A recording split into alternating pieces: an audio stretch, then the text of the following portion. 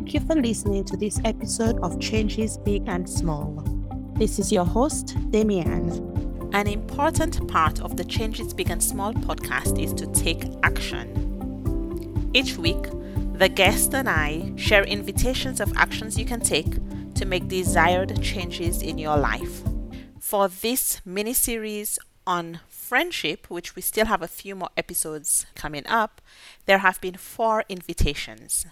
In this episode, I will share each of those invitations with you as a reminder of some actions you could be taking to enjoy stronger, closer friendships if that is one of your goals. My invitation this week is for you to complete one of those actions. Maybe you thought about it and you didn't really have time. Well, this is a chance for you to circle back and take the time to be involved in this process of change, to not just listen, but to actually do. First up is Coach Lee on having a memorable conversation. Definitely practice understanding how you feel in the conversation and how they feel in the conversation. So what it is they said, the 3 things, the data, the feeling, and the validation. We definitely want to talk more about something that's important to us. The reason why we want to do that is if it's important to us, then we hope that we can see this reaction in them where they appreciate it. So we know we can separate these people right away. Like memorable conversation is important to us. And if they love it, then we can connect on that. Next, we have 3 tips from Kenny Mamarella, The Cruise, on how to show up in relationships. I'm going to try for 3 off the top of my head. Okay. Let's see how we go. I would say the first one's got to be listening. And rather than just listening, it's reflective listening. It's a game changer when people feel heard. So, for example, with what you just said to me, reflective listening could be, what I think you've just invited me to do is to share some tips of how people could communicate better. It could be that someone talks about their day or their life or what they had for breakfast.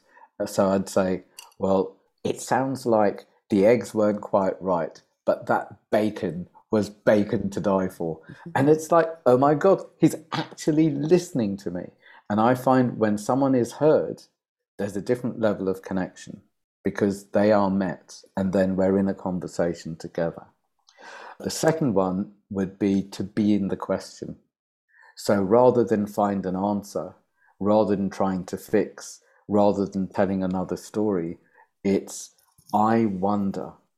So whatever someone says, it's like, I wonder how that might feel. I wonder what your options might be. I wonder how I feel listening about that. Let me just take a breath and meet myself here. So it's just stopping time and being in the question together. People frantically want to fix or have an answer or have a tool or go straight into their head. This is equal to that and that will fix it. And then that's the answer. I listened to it in a podcast and I read a book about it. Therefore, and there's no space for people. The third one has got to be follow your heart and live your truth. So wherever it's going, it's like feel it. And feel where the conversation might want to go. Feel what might be felt behind the words. Feel what might want to emerge between you. Include the heart. Include here and now, present and connected, and have that connection, the feeling connection. I would say my best tools in the boardroom. I do corporate work as well.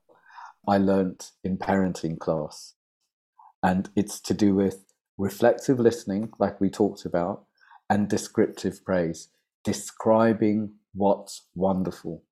So you want more of it. My cheap line is giving energy to what you want to grow rather than giving energy to what you want to go. And when people tell the same old hard luck story, they're feeding it. I'm a victim to this. Aren't I a victim to this? Poor old me, I'm a victim to this. Of course, it's not going to go. If you want to get rid of cockroaches, you don't put crumbs out.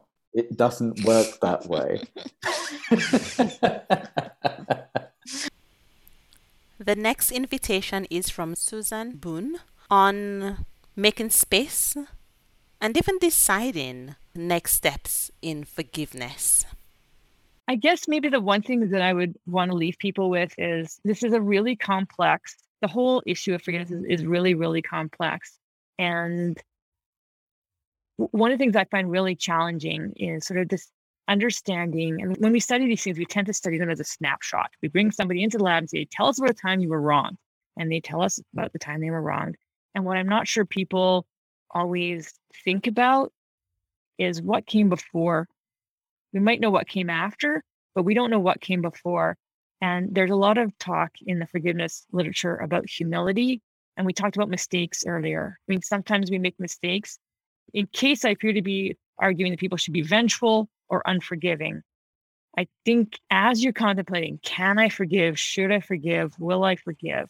Depending on just how severe the wrongdoing is, I would maybe encourage people to think about the times that they've needed forgiveness, just to bear that in mind, because we all make mistakes. We all neglect on occasion for one reason or another to consider what's best for other people when we make decisions, or at least, certainly I do. I'm not a saint, and I routinely engage in behaviors I realize afterwards, that wasn't a particularly kind gesture, that wasn't thoughtful or a considerate gesture. We're busy, we're preoccupied, or maybe I just really want something and I go for it. And I may even know that what I'm doing is going to hurt someone. So if you've ever been in that situation yourself, as you're contemplating, does forgiveness fit in the context that you're presently dealing with, or doesn't it?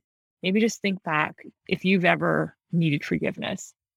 How would you feel if you hadn't been forgiven? And again, I'm not trying to suggest that people should always forgive in those kinds of circumstances just because you would want to be forgiven. But if you can have a bit of humility as you're considering your options, at least you won't have that sort of self-righteous indignation. I mean, righteous indignation is one thing, but I think self-righteous, holier than thou kind of indignation, I think things might work out better if when we're hurt, we also remember that we've hurt other people.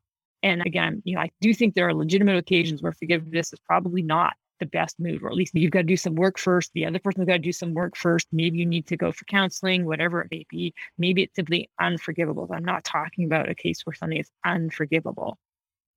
But if perhaps you in any way have contributed in some small fashion to what went before that may have led to the offense, or if you've just been in situations, similar situations and you've wanted to be forgiven, maybe then just let that inform your thinking at some level. I think that's what I'd want to say.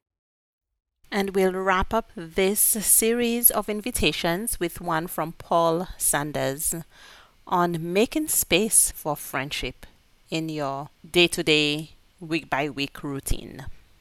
I have something for you. They can do it in two ways, either with a Post-it note or with their electronic calendar. Write something in it that will remind you to be social.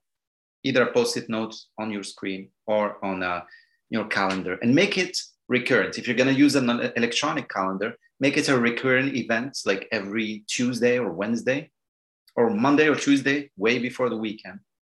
And it's a reminder every week, like, hey, social hour, or put it on the Post-it note. So what does that mean? What are you going to do in that social hour? You're going to find events that are happening in your city that are interesting to you. If you have friends already or acquaintances you want to turn into friends, or potential friends or old friends or whatever, you want to use that time and reach out to them. Reach to a few. Hey, how are you doing? It's been a while. I hope you're well. How is XYZ? It can be the job, the kids, the wife, the husband, whatever memory you have of them. How is that going? Just reach out, connect.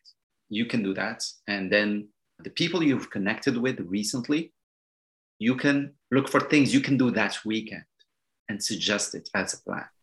Right? So first, for meeting entirely new people, that's finding things that are happening around you, where you can meet new people around your interests. The second one is reaching out to people who are in your network, close or not close to you, acquaintances, friends, old colleagues, whatever, and making plans with the people you reached out to last week. Right? So let's say you reached out to Sally this week and you haven't spoken for 5 months.